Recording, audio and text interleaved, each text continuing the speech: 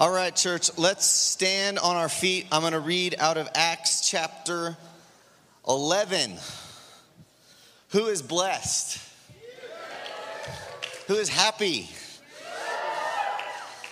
All right, we're going to read Acts chapter 11, verse 19. If you have your Bibles, you can open those. If not, you can look on the screen. It's talking about the church in Antioch. So then, those who were scattered, say scattered.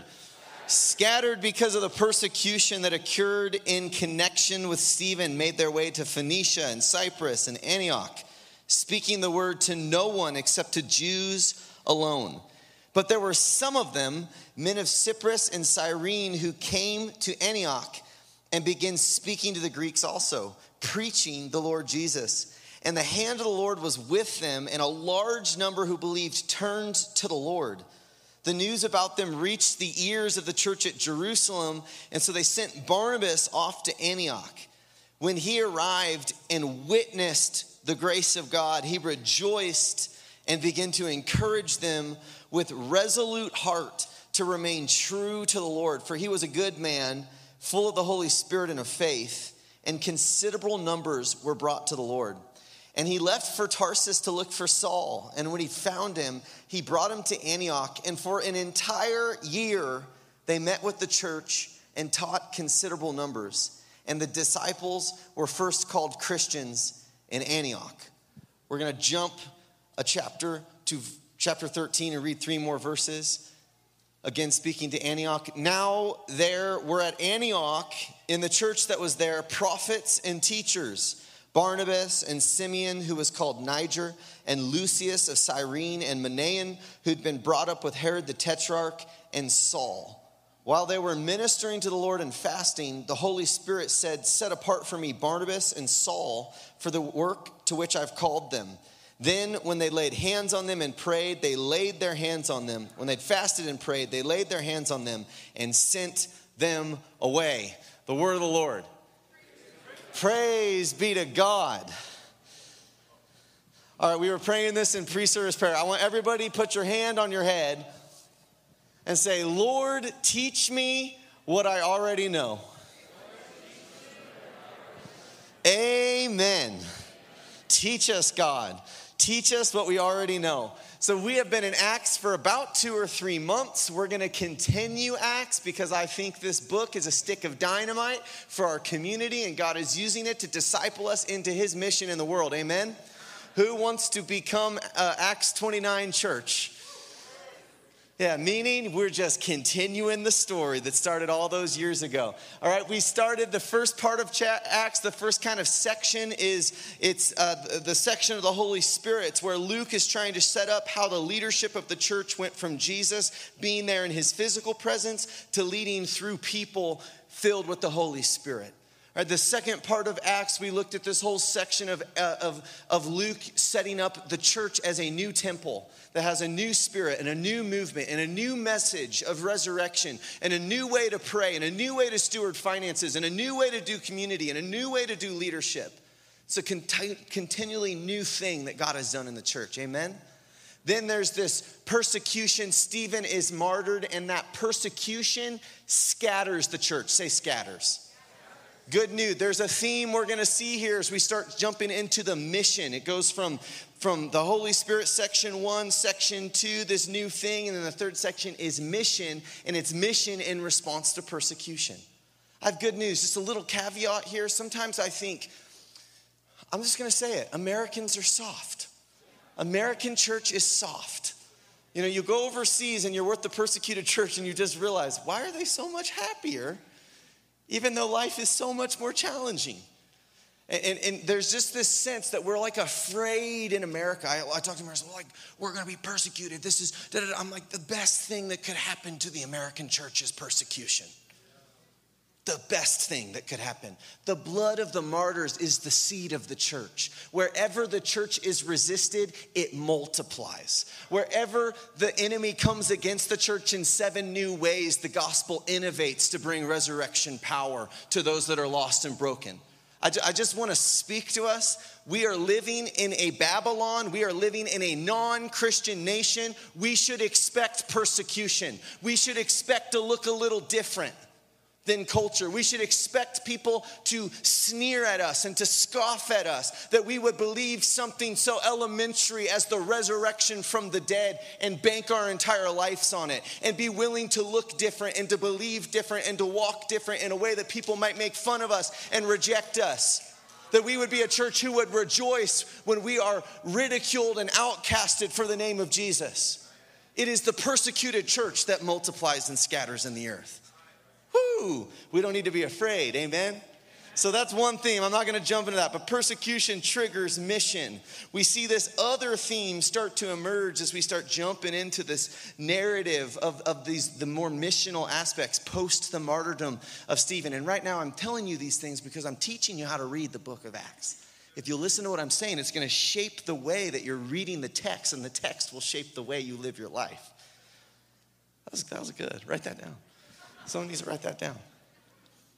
All right, and so this theme, persecution equals gospel advancement. Second theme I just want to bring to your eyes quickly is there's this tension between heritage and innovation. And we start seeing that as the gospel starts going to new places, there's this tension. And the church in Jerusalem finds themselves in these series of predicaments where God does new things in new ways they weren't expecting. And they're like, is this okay? Right? So Jesus says, you're going to preach the gospel to Jerusalem, Judea, Samaria, and the ends of the earth, yeah? As the gospel goes to Samaria, they're like, we don't know what we think of this. And they hear the gospel's going there. So they send the apostles, and it's almost like, go check it out. Okay, this is good. The gospel's going. Right? Then the gospel goes to Caesarea, like further away, and it goes to this guy named Cornelius, and Peter walks into a Gentile home and he preaches the gospel and he baptizes them, and then there's like this whole discussion. They're like, is this okay? This is wrong. You're doing it bad. This is, right? Have you read this? There's tension. We're finding the tension because mission creates tension in the church. Because for God to do the new thing, we have to make sense of how the new thing works in light of the old thing. And so this culminates even further with the church of Antioch, which we're going to talk about Antioch quite a bit tonight. But Antioch is this church that's totally different from the church in Jerusalem. Jerusalem is concerned with how do we preserve, how do we walk out the heritage of the patriarchs, Abraham, Isaac, Jacob, Moses, David. They have this like generational story, and then Jesus completely surprises them, and they're like, how do we walk out faith in Jesus in light of the heritage that we've received, the faith that's been passed down through literally thousands of years? That's a serious question, yeah? So they're trying to make sense of this. It's not that they're not missional, it's that they're a little more concerned with heritage than Antioch is. And so now in Antioch, you have these unnamed new people that just start scattering, and they start doing things that has never happened before. They start preaching the gospel to full Greeks. Like the gospel had been preached to Greeks that had been, they were proselytized, so they had been... They'd become Jews. Greeks who had adopted the Jewish way had heard the gospel, but they start going to straight heathen polytheistic Greeks. Like Greeks who believed in Zeus. And you know all the stories like Hercules? Who loves Disney Hercules? Come on. It's completely heathen. Don't feed it to your children. It will corrupt them. Right? These are Greeks. They believe in Hercules. They believe in Zeus. They believe in all this like crazy stuff. And now they're like Jesus. And so you got this church in Antioch, that the church in Jerusalem is like all Jewish people, and it's led by the apostles. And you get the feeling as you read the text in Acts, it's a little more institutional. Like they have like these formal councils to make decisions. You know what I mean? It's like it kind of feels like robust. Call the apostles. It's very top-down structured. It's beautiful. It's the first church, right? Antioch's like grassroots. It's like, who are these people? What's happening there? Right? It says that the news of this gathering of unnamed individuals reaches the ears of the church in Jerusalem. And they're like, Barnabas, go check it out. What is happening in Antioch? Right? And Barnabas gets there and he's like, jaw dropped. It's like, the grace of God. The grace of God is upon this grassroots, no-name people movement that's full of Gentiles and Jews. and has polytheistic worldviews intermingled with monotheistic worldviews and all these new messes, and they're probably doing church way different than they were doing in Jerusalem. You know what I mean? These people probably aren't with their curls reading Torah and Sabbathing together. These people are like, so Zeus isn't God? Right? Like, these people are like straight from Hercules. All of a sudden, like, Jesus. Like, can you imagine there's a whole lot of innovation that needs to, questions that are coming. How do we disciple this community in Antioch? Yeah? So do you see there's this tension, and Luke is very like explicit. You'll see it. There's multiple exchanges between this new church of Antioch and the old church of Jerusalem. And it's really significant that Luke shows us again and again, they get along really well.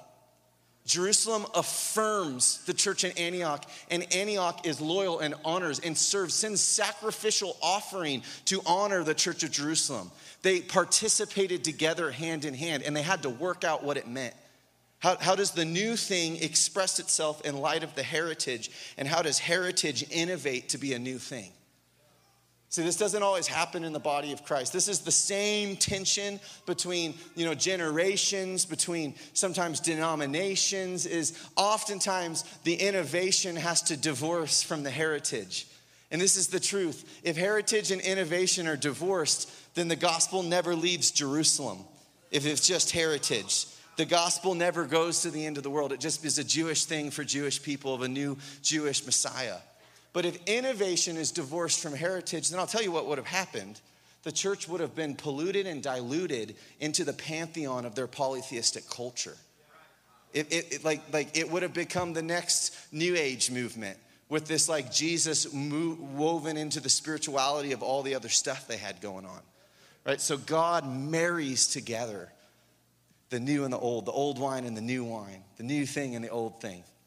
And I just say this as a comment that we're going to talk a lot about Antioch, and I think that River House has a lot in common with this church. I'm going to show it, and Antioch represents this very like new thing. But it's important to recognize that it's not a new thing in the sense that it's divorced from the heritage, the faith that the book of Jude says, the faith once and for all time handed down through the saints.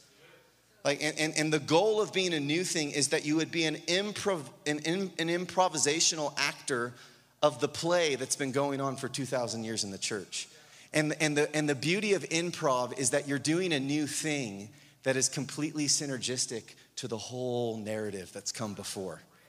I get nervous sometimes, particularly with young people. There's this idea, it's kind of like Charles Darwin mixed with spirituality, where it's like the new thing, the evolution, the new thing is better than the old thing. When the truth is that the new thing is resting on the foundation of what other people laid their lives down for. Revelation that you and I take for granted costs some people blood, sweat, and tears. Like for worship leaders to get up on a stage with some really nice skinny jeans and a nice tattoo on their sleeve and just shredding on the electric guitar cost other people their reputation, cost other people, like they had to fight to believe that there could be a more free expression of worship. And we've forgotten this because it was an old thing, but it used to be the new thing. And so we have to recognize there's honor is so important in the body of Christ. And so we can never drift into this elitism and this arrogance of thinking, because we're in Antioch, that makes us better than anybody else. Because the truth is, if you look at church history, Antioch turns into Jerusalem. And if Antioch will be the new thing that honors the heritage, when Antioch becomes Jerusalem, it will have the humility to honor the new Antioch. This is part of generational legacy. That is good. That's really good. I don't have time to go depth into that, but that could be a whole message. Honor is so significant in the body of Christ. Sometimes I get frustrated. I'll just be honest. Sometimes I find that the new thing movements that are clearly graced within the body of Christ are presented and articulated in a way that it makes it sound like it's the only thing. And I think it does damage to believers because we think that it's like we have to choose between the two. And it's like, no, it's one story. God's doing one story. Anyways, I'm gonna keep going. But the point being, Jerusalem and Antioch are intertwined. They are in beautiful relationship. Even though that there's some struggle, they are in unity. And that's really significant. All right, so we read these verses. Are you ready to jump into Antioch? I love the church in Antioch. I think it has so much for us to glean as River House that we're actually going to spend a handful of weeks just looking at the church in Antioch and letting us be discipled by what this church, this cosmopolitan, they were in the middle of a city. The median average, what historians would say is they think it was about a 250,000 person city, which would have been pretty big in the ancient world, but not like massive. We're not talking New York City. We're probably talking something maybe more like Boise, maybe a little bigger than Boise in antiquity. But it's a cosmopolitan city. It was in a trade route, and it had all types of different peoples in it. And this is like the first church. It's multicultural, multi-ethnicity, all these different worldviews swirling around. And it is just this incredible, it becomes this incredible church that is the hub for the missional expansion of the gospel throughout the Mediterranean world. It operates as an apostolic resource center. Right, so I'm just going to go through quickly a list of the activities that we find taking place within the church of Antioch. Right, so the first thing we see in Acts 11, which we read, is that they were reaching new people that had never ever been reached before. They were actually innovating. They were like doing something that had never been done. Just as, and some people decided to preach to Greeks. They're like, what will happen? Oh, they're all getting saved. It's like, what, now what, right? And so I hear evangelism in that, and I hear ministry to the world, right? If we put that mountain back up, I'm just going to keep referencing this mountain. So I want it so deep in us, right? So they're ministering to the world. The next thing we see in Acts 11 is that Barnabas goes and gets Paul out of hiding. Paul has been with the Lord for 10 to 14 years at this point, post-conversion. And this is a word for somebody in here. And suddenly, Barnabas remembers this young man, Paul, who used to be a terrorist, who got saved. And he goes and he pulls Saul, out of hiding and puts him on a platform in leadership to fulfill his destiny. Right? You don't have to make your destiny. You don't have to make your calling happen. The Lord will do it in his time. He will send a Barnabas, and an end suddenly will happen faster than you know it. All that matters is that you become the message. And when you become the message, God will make you a messenger. Woo! I'm preaching right now. That was free. That was completely free. That's not even the message. All right? So we see that Paul and Barnabas get there and they teach the church in Antioch for an entire year. Say an entire year. Right? When I hear teaching the church for a year, I hear discipleship. I hear, wow, this church is like, they're not just saving people and bringing them in. They are discipling them thoroughly. The leaders are committed to it and the people are hungry for it. They're being taught the word of the Lord, right? Then we jump to Acts 13. We're told that prophets and teachers are getting along. Woo! Woo! This is amazing, right? And how it's written, if you get into the text, is it's not as distinct as we think. It's almost like it's meant to blur together and show us that the leaders were so permeated together that they were all versed in the scripture, theologically minded, able to teach the word, and prophetically sensitive. It's not so much like, oh, there's the prophets over there and there was the teachers. It was like they'd come together and they had an ecosystem of the word and the spirit. Because this is the truth. Prophets and teachers are both called to do the same thing. Proclaim the word of the Lord. This separation, right? You see this togetherness. I'm like, oh, Acts 13, baby. Do it, Lord. Right? So prophets and teachers are together. It was a church leadership, which would mean the leadership would be speaking indicative of the whole church. They were a word spirit church. Beautiful. We've talked about this for years around here. Right? They're ministering to the Lord and fasting. Say ministering to the Lord. Is that in our vision? Oh my gosh, it is. It's amazing, right? This is priestly language. That word ministering to the Lord, the only other place it shows up is in the tabernacle, the temple, David's tent of priest ministering to God. Acts 15 later, when they're having a little bit of a tussle, some theological dissension, they literally quote Amos 9, talking about Antioch, and they say, God said he was going to restore David's tent, which was a place where with unveiled faces, they were ministering, prayer, worship. They were a people of the presence. They were literally saying this Antioch community is a house of prayer. It's a place of worship. It's a temple of the Most High God. They're priests. Woo! This is so good. I love this. They were a people of God's presence. They were a restoration of David's tent. They were ministering to the Lord right there, top of the mountain. Right? Acts 13, after the ministry of the Lord, the Holy Spirit speaks to him and says, send them away. Say, send them away. Away, with emphasis. Say it again. Do you realize how crazy this is? This is the greatest theologian in the history of the church. This is the man who wrote half the New Testament. This is the man who became the presiding eminent apostle of the Mediterranean world. And they sent him away? What was going to happen to Antioch? That'd be like me telling you all, I'm not prepping you for some surprise. That'd be like me saying, hey guys, the elders were praying last week and they're sending me away. What would you feel? Some of you would be like, thank you, God. No, but right, like this would be shocking. This is Paul. Well, he's Saul, but he's about to be Paul. They're like sending the head guy away. And they don't just do it once. They do it 3 times in the book of Acts. Woo! Like there's something going on here. They had an apostolic perspective. I'm going to focus on this a little bit more, but they were thinking in a way that I think most people in Western church don't think.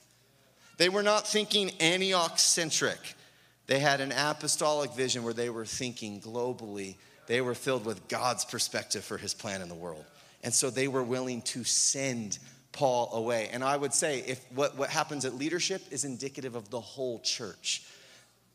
An apostolic perspective tells us, it informs us, you can only keep what you're willing to give away.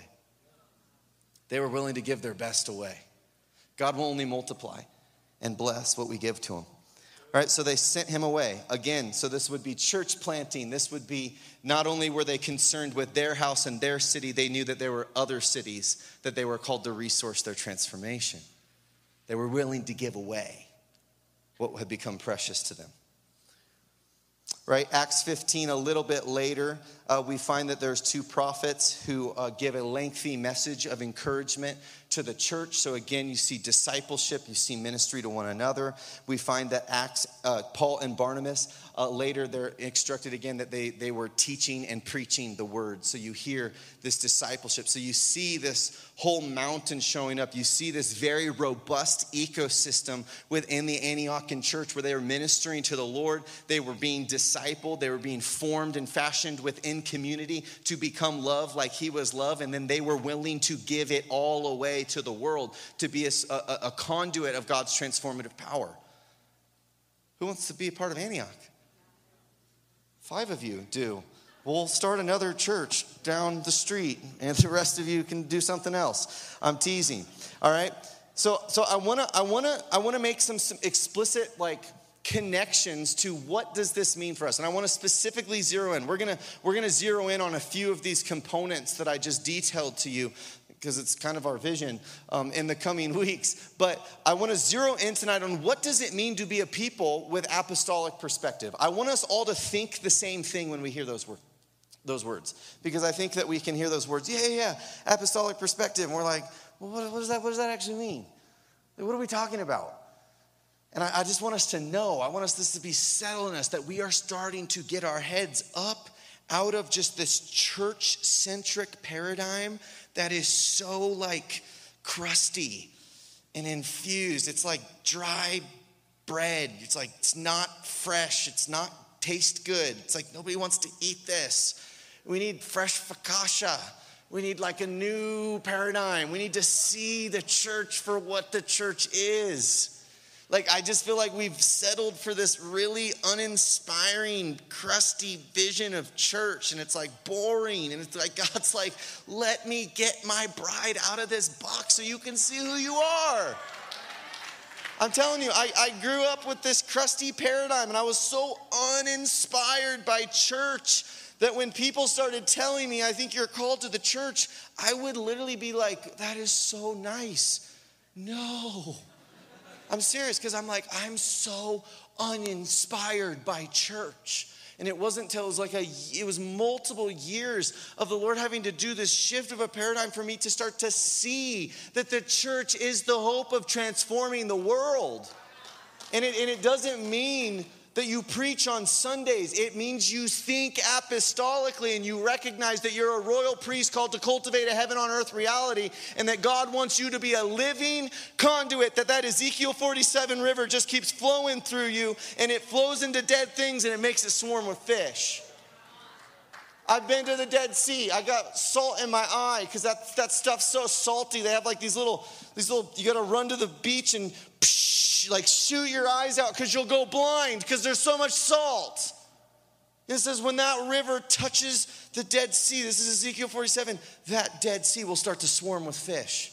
That is resurrection life. That is the Holy Spirit in and through you. That's what it means to be a part of the church. We should live with an expectation that if we will follow the story, if we'll live the story, if we will minister to the Lord, if we will be discipled and disciple, and then we will go where he sends us, living with the dream of God at the forefront of our minds, that river will show up and dead things start coming to life.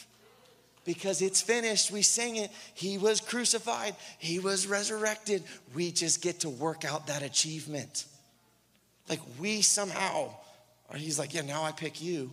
Like it's done. Now you go live it out. Jesus is like, I gave my life because I want to live it in you now. Like me? Yeah, you. Yeah, you. He wants to live his life through you. Wow, what a calling. What a privilege. I don't know where I am right now, but it doesn't matter. All right, okay, apostolic vision. I want you to say these two words. Say global transformation. Global transformation. Global transformation. When you hear apostolic vision, I want you to think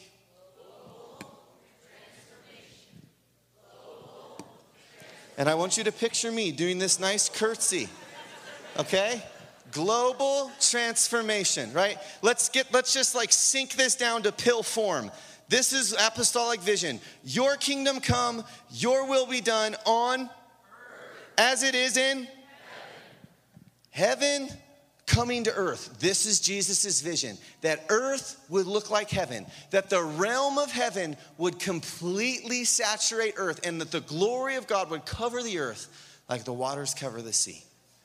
Global transformation. Okay, so when we say global, we're speaking to the earth. You can't think of church as this little gathering of people. That's part of the church. Right? But you have to think of church as called out people with a global mandate. Meaning your life means something in the earth. Somewhere in the earth, you've been given authority, you've been given an assignment, you've been given something to steward, someone to steward. You've been given community, a family, friendships, a vocation where you're doing your job. Like you have been given a calling in the earth. That's part of what the church is. So this is part of why you can only keep what you're willing to give away, because you can't just keep it for you. You're called to give it away in the way that you steward the earth, okay? So global, it's not just the house of God. You have to see something bigger than that, right? And then transformation. The resurrection of Jesus is the first fruits of God's plan to redeem everything. Nothing's beyond redemption. Nothing is beyond redemption. And God will call us into places that, and into things that we could never, ever, ever do in a million years in our own strength. God does not call us to what is possible. He calls us to what is impossible. And the only thing he says to all of our excuses and our da-da-da is, I'll be with you. He doesn't listen to our excuses. He doesn't listen to our inadequacies. We think far more of our inadequacies than he does. We think far more of our disqualifications than he does. He qualified us by the blood. He says, I'll be with you. Go. I'm not just preaching to you, I'm living this out. We shared a testimony or an announcement earlier of a nation that we're going to where I feel completely in over my head times a million. God says, I'm there. Just keep going. God is calling us into audacious visions, into audacious dreams and plans that we have no business doing in our own strength. But it's not our business. it's working out what he did on the cross. And he's saying, I want to make all things new, and I pick you. Global transformation. Global transformation. All right, so the house of God, the church, is the bridge. It's the outpost. It's the headquarters of this vision of global transformation. That little mountain. It's where heaven and earth come together. And so we gather and we ascend the hill of the Lord to minister to him, to love him, to Sabbath rest in him, to enjoy him, to be loved by him, to cultivate true, deep, profound intimacy. Like he is heaven. He is the source of life. Heaven is him. And he comes down himself, the very best of heaven, descends as we ascend and we experience life in the presence of God. Right? But you can only keep what you're willing to give away. You don't just ascend and stay there. That's not this life. That's the life to come. That's the heaven and earth together when there's no more tears and there's no more pain and there's no more suffering. And so we are called, we get to come week after week to the hill of the Lord to experience his presence like we experienced tonight, to behold him. And I think that there's greater heights that we can explore, but we experience him. We love him. We're loved by him. Like it's heaven and earth connect as we ascend the hill of the Lord. Right? And then we work that out in community. Right? It's not good for man to be alone. Adam had perfect relationship with God in the garden. Perfect. He went on morning walks with God every day. Like imagine that, hand in hand, walking with God. And yet in that place, God said, it's not good for you to be alone. And he gave him a call, cultivate community. And that's the church. This is Jesus. Jesus had perfect relationship with God, yet he spent most of his time hanging out with some knuckleheads, loving them. He told them at the end of his life, I don't call you servants, you're my friends. And that word friend isn't just friendship, it's like intimacy. It's like, you're my people. Like, I love you. I disclose myself to you. The Garden of Gethsemane, he's like, will you come with me? He had real intimacy, he had real relationships. They will know that you sent me by their love. John 17, high priestly prayer. Jesus is praying that we would be intertwined and we become the same type of community that God is. Father, Son, and Holy Spirit. We just are becoming the family that he is. Right, and then go to the ends of the earth. Go to Jerusalem. Go to Judea. Go to Samaria. Go to the ends of the earth. And what do you do when you go? You preach the gospel. You share your testimony. You give away that which is precious to you.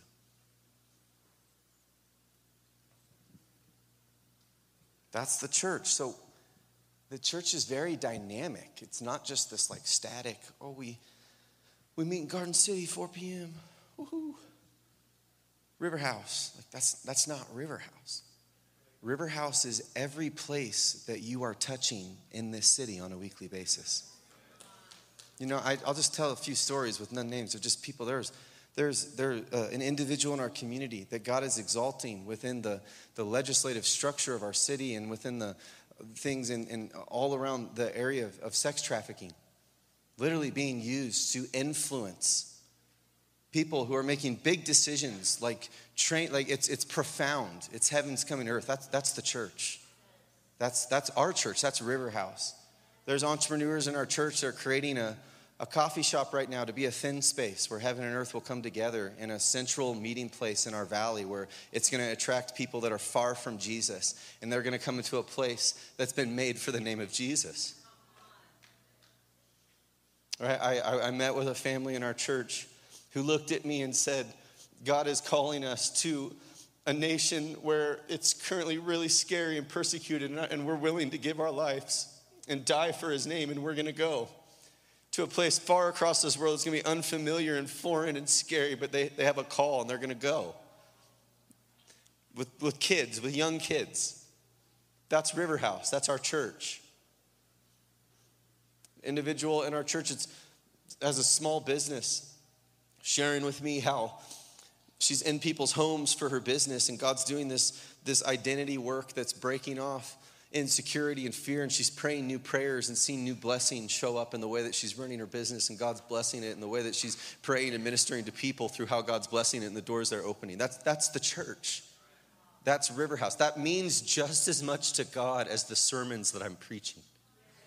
Like each individual part, when it works itself out, the body matures in love and heaven comes to earth. Right? Like the whole thing matters. This is so good. This is what I'll give my life for, you guys. Okay, it's 5:50. Wow. I'm just getting lost up here.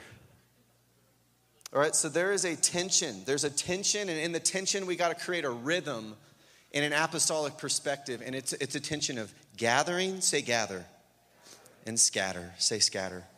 Gather and scatter, gather and scatter. There's a tension of infrastructure. We have to build structures. We have to nourish the community, right? Like if our community, like we need physical infrastructure. We got a word about building a barn. Like we need a barn. We don't have enough spaces to do the ministry that God's calling us to. We can't disciple the way we want to disciple right now because we don't have the space to do it. Physical space. We need physical infrastructure. We need soft infrastructure, spiritual culture, anointing, leadership, time for the culture to get into us. So you got to build infrastructure to support the family, the body, the house. But then innovation. You got to go and do a new thing. We got to pioneer. We got to go. There is a go in the gospel. I've been living this tension for 7 years. You know how I've been, I can't say where I go, but you know where I go. I'm going next week. And that's the best thing that can happen for all of us. Because God's grace is bigger. It's not about a person. It's about the river of God's grace that's falling upon a priesthood. And we got to go, but there's a tension, right? You got to nourish the church. You got to go. Infrastructure, innovation. I think there's one more I had in there. Discipleship and mission, right? We got to disciple our house. But then we got to go get new people. And then they come and we got to disciple them, right? So there's going to be times, there's going to be rhythmic times where we're going to like find ourselves like, are we doing a discipleship or are we doing mission? Yes. Are we building infrastructure or are we innovating? Yes. Are we gathering or are we scattering? Yes. It's all about rhythm. And I've had a lot of people say, I know that like we've been on this ministry to the Lord thrust. Amen. It's never going to stop. We're going to thrust forever. I want to go as high as we possibly can into the heart of God. I want us to build a house of prayer on the top of that mountain that everybody for 500 miles around that place knows that God is in that house and you can go there and drink of his manifest presence. So we are never going to stop.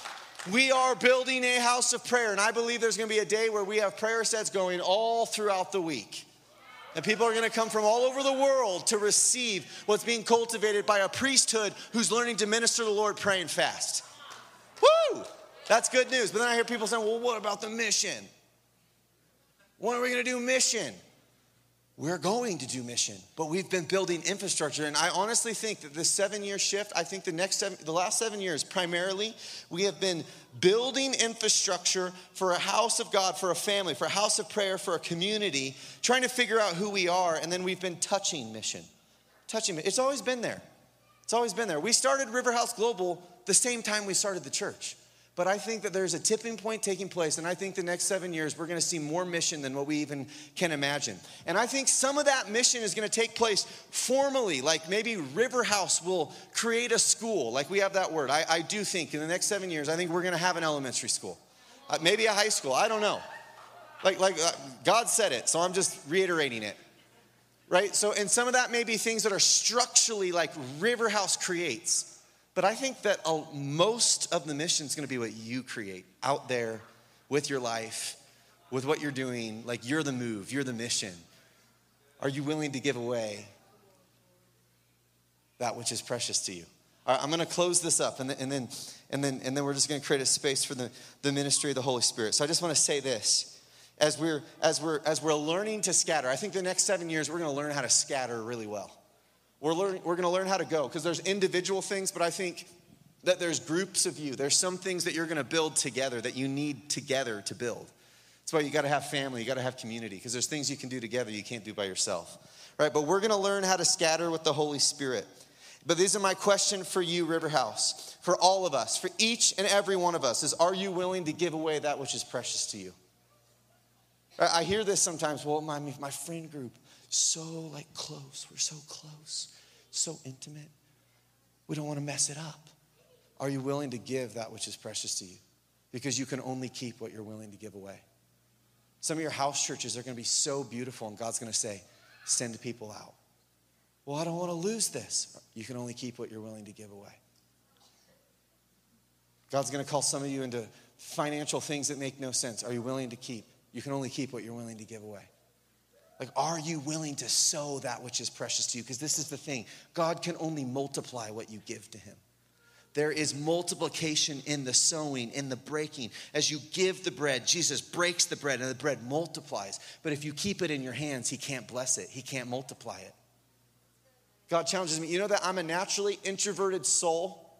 If I had it my way, I'm serious. I would preach about half the year, and I would try to find a way to live in Maui for the other third of the year, and then a really nice golf course, somebody else the rest of the year, and I would have my Zen time with Jesus. I would have the deepest connection. I'd bring these holy revelations to the church, and I'd be like, there you go. I will see you all next summer. I'm serious. And this is where the Holy Spirit taps on my shoulder. I know you're introverted, but I've called you to give your life away to other people. And he asked me, well, will you give it away? Will you give that which is most precious to you for the sake of other people? Will you go to places and nations that you don't want to go and where you sometimes have to risk your life, even though I have a precious little girl that I never like to leave those little eyes? Will you go? Will you give your life away? That's my question for us as a church, and I'm posing it to myself as well. We can only keep what we're willing to give away, but that takes faith. If we open up our hands, will he give it to us back? He will. But we have to let go of control. That's the cost of apostolic vision. This is my second question, is how are you relating with our city? Those of you that are gatherers, community builders, I know you have a call to the house of God, but how are you relating to the city? Entrepreneurs, business leaders, how are you relating to our city?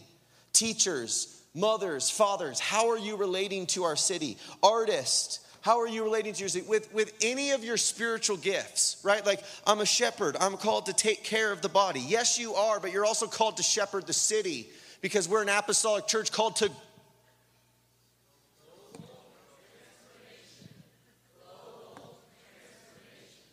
You have been given a ministry to the house of the Lord, but you've been given a ministry to the city. How are you stewarding it?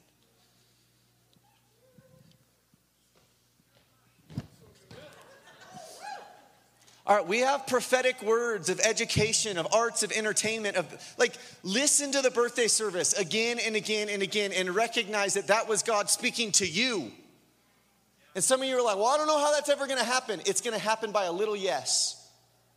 10 years ago this week, I got off a plane. I flew home from Africa, and I had two prophetic words. It was a word that I was going to build the Lord a house, and that I was going to preach to hundreds of thousands of people. I had no ministry. I preached in the back church of the church that I grew up in the back room on Sunday nights, and there was 5 people that were coming. But I had a dream. God said I was going to build him a church, and I was going to preach to hundreds of thousands of people. I had no idea how I would do any of those. I had no business doing any of those. I had no background. I had no pedigree. I had nothing. I'd never even been taught how to preach a sermon. But I had a dream. And it wasn't my dream. It was his dream. And I was a prisoner of hope. He said, this is what I've called you to do. And I wanted to quit, and I wanted to give it up, and I wanted to say, this is way too big for me, God. And then I read stinking Reinhard Bonnke's book. And he tells this story how God told him, you're going to preach to multitudes and you're going to feed masses of people across the African continent. He was like a 9-year-old boy. And his father said, you're not a preacher. My firstborn will be a preacher. You're not my firstborn. You won't be a preacher. And he's devastated because his own dad wouldn't believe the dream that God had given him. And he said he lived on a little town in Germany on the Rhine River. And he went down to the docks and there was this massive ship on the dock. And he was sitting there, hot tears crying, saying, God, you didn't tell me the truth. Like, this isn't your promise. My own dad won't believe me. And he got so angry, he just stood up and he just pushed the ship. And the ship just started to move. And then he heard the voice of God. He said, it doesn't matter what man tells you. He said, if you believe my word, I will move mountains and I will do impossibilities through your life. I read that story. I said, okay. If you can take 5 people in a back room Sunday night, you can do what you said, do it. He's done it. He's done it. He's done it. And now I realize that wasn't the big, that was just the visions that were supposed to be the foundation for me to say, now are you really ready to dream? And I see this as a testimony to you. I am a nobody. A nobody. Nobody. But I believe God. God is not looking for qualified people. He's looking for willing vessels that will say yes.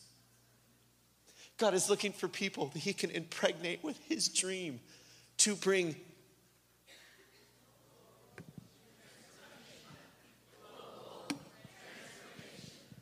that's a really big dream. There's no scarcity of callings from God because he's wanting to bring, which means there's enough pie for all of us to have not just a slice, but probably our own pie. I find the church is like, I just don't know if I really have a powerful calling. God wants to bring global transformation. I'm pretty sure there's space for you to have a really powerful calling. He's just looking for a yes. So if that yes is in your heart, I want you to respond to the Holy Spirit tonight. I don't know what that means. So I told Megan, I said, I want the ministry team tonight ready. I think that the Lord wants to quicken a prophetic imagination tonight. We got this word on the birthday service that we would be a house of dreamers, a house of Josephs, people that God would give dreams to serve the pharaohs of the world, to bring transformation to our world. And if that's you, if you're like, I want to be a Joseph, I want to be a dreamer, I just have a sense that the Lord is wanting to quicken and sprinkle some color and bring about like a prophetic imagination that we start to imagine with the mind of Christ and let the dream of God actually take root inside of you and say yes to it tonight. It might be a reaffirming, it might be a first thing, but I sense that the Holy Spirit wants to speak. I'm going to have the team ready. They're going to release. They are going to prophesy. And I want them to prophesy boldly. I want the Lord to use their mouths to just speak little seed promises that are going to stir your imaginations to believe that God has called you to be a part of his apostolic vision to bring to all things and make it new. So if you want to respond, maybe just start playing the keys. And I just want you to stand. And that's just, your standing is, you're just presenting yourself like almost you're enlisting to the Lord and say, it's like Isaiah, here I am, send me. And I want you to just open your imagination to God. If you want to respond, if you want to come forward, that will cue the ministry team that you're wanting them to pray for you. But you don't need to. If you just want to worship, I just want you to worship. This is just space to really connect with God, because I believe this, that it's those that will go up the mountain in ministry to the Lord, in praise, worship, and prayer. It's those that will go up the mountain that will hear the Holy Spirit saying, here's what you're called to do, and sending them away. Like Paul didn't just come up with this idea to go evangelize the known world. They were ministering to the Lord, and in that ministry to the Lord, God spoke. The Holy Spirit spoke. So I just want to invite you right now to actually just minister to the Lord. If you want to come forward, minister to the Lord. Just give yourself as an offering to Jesus and create space for the voice of the Lord to speak and to meet you right where you're at and to prophesy to you. So Holy Spirit, I just ask that you will quicken and awaken the imagination of your church tonight, that we will begin to dream the dreams of God, that we will begin to see the church in a new way, that we will begin to see ourselves in a new way, God, and that you will teach us how to gather and scatter in the name of the Lord. Amen. Let's just worship him, and we're going to create space. He's going to move tonight.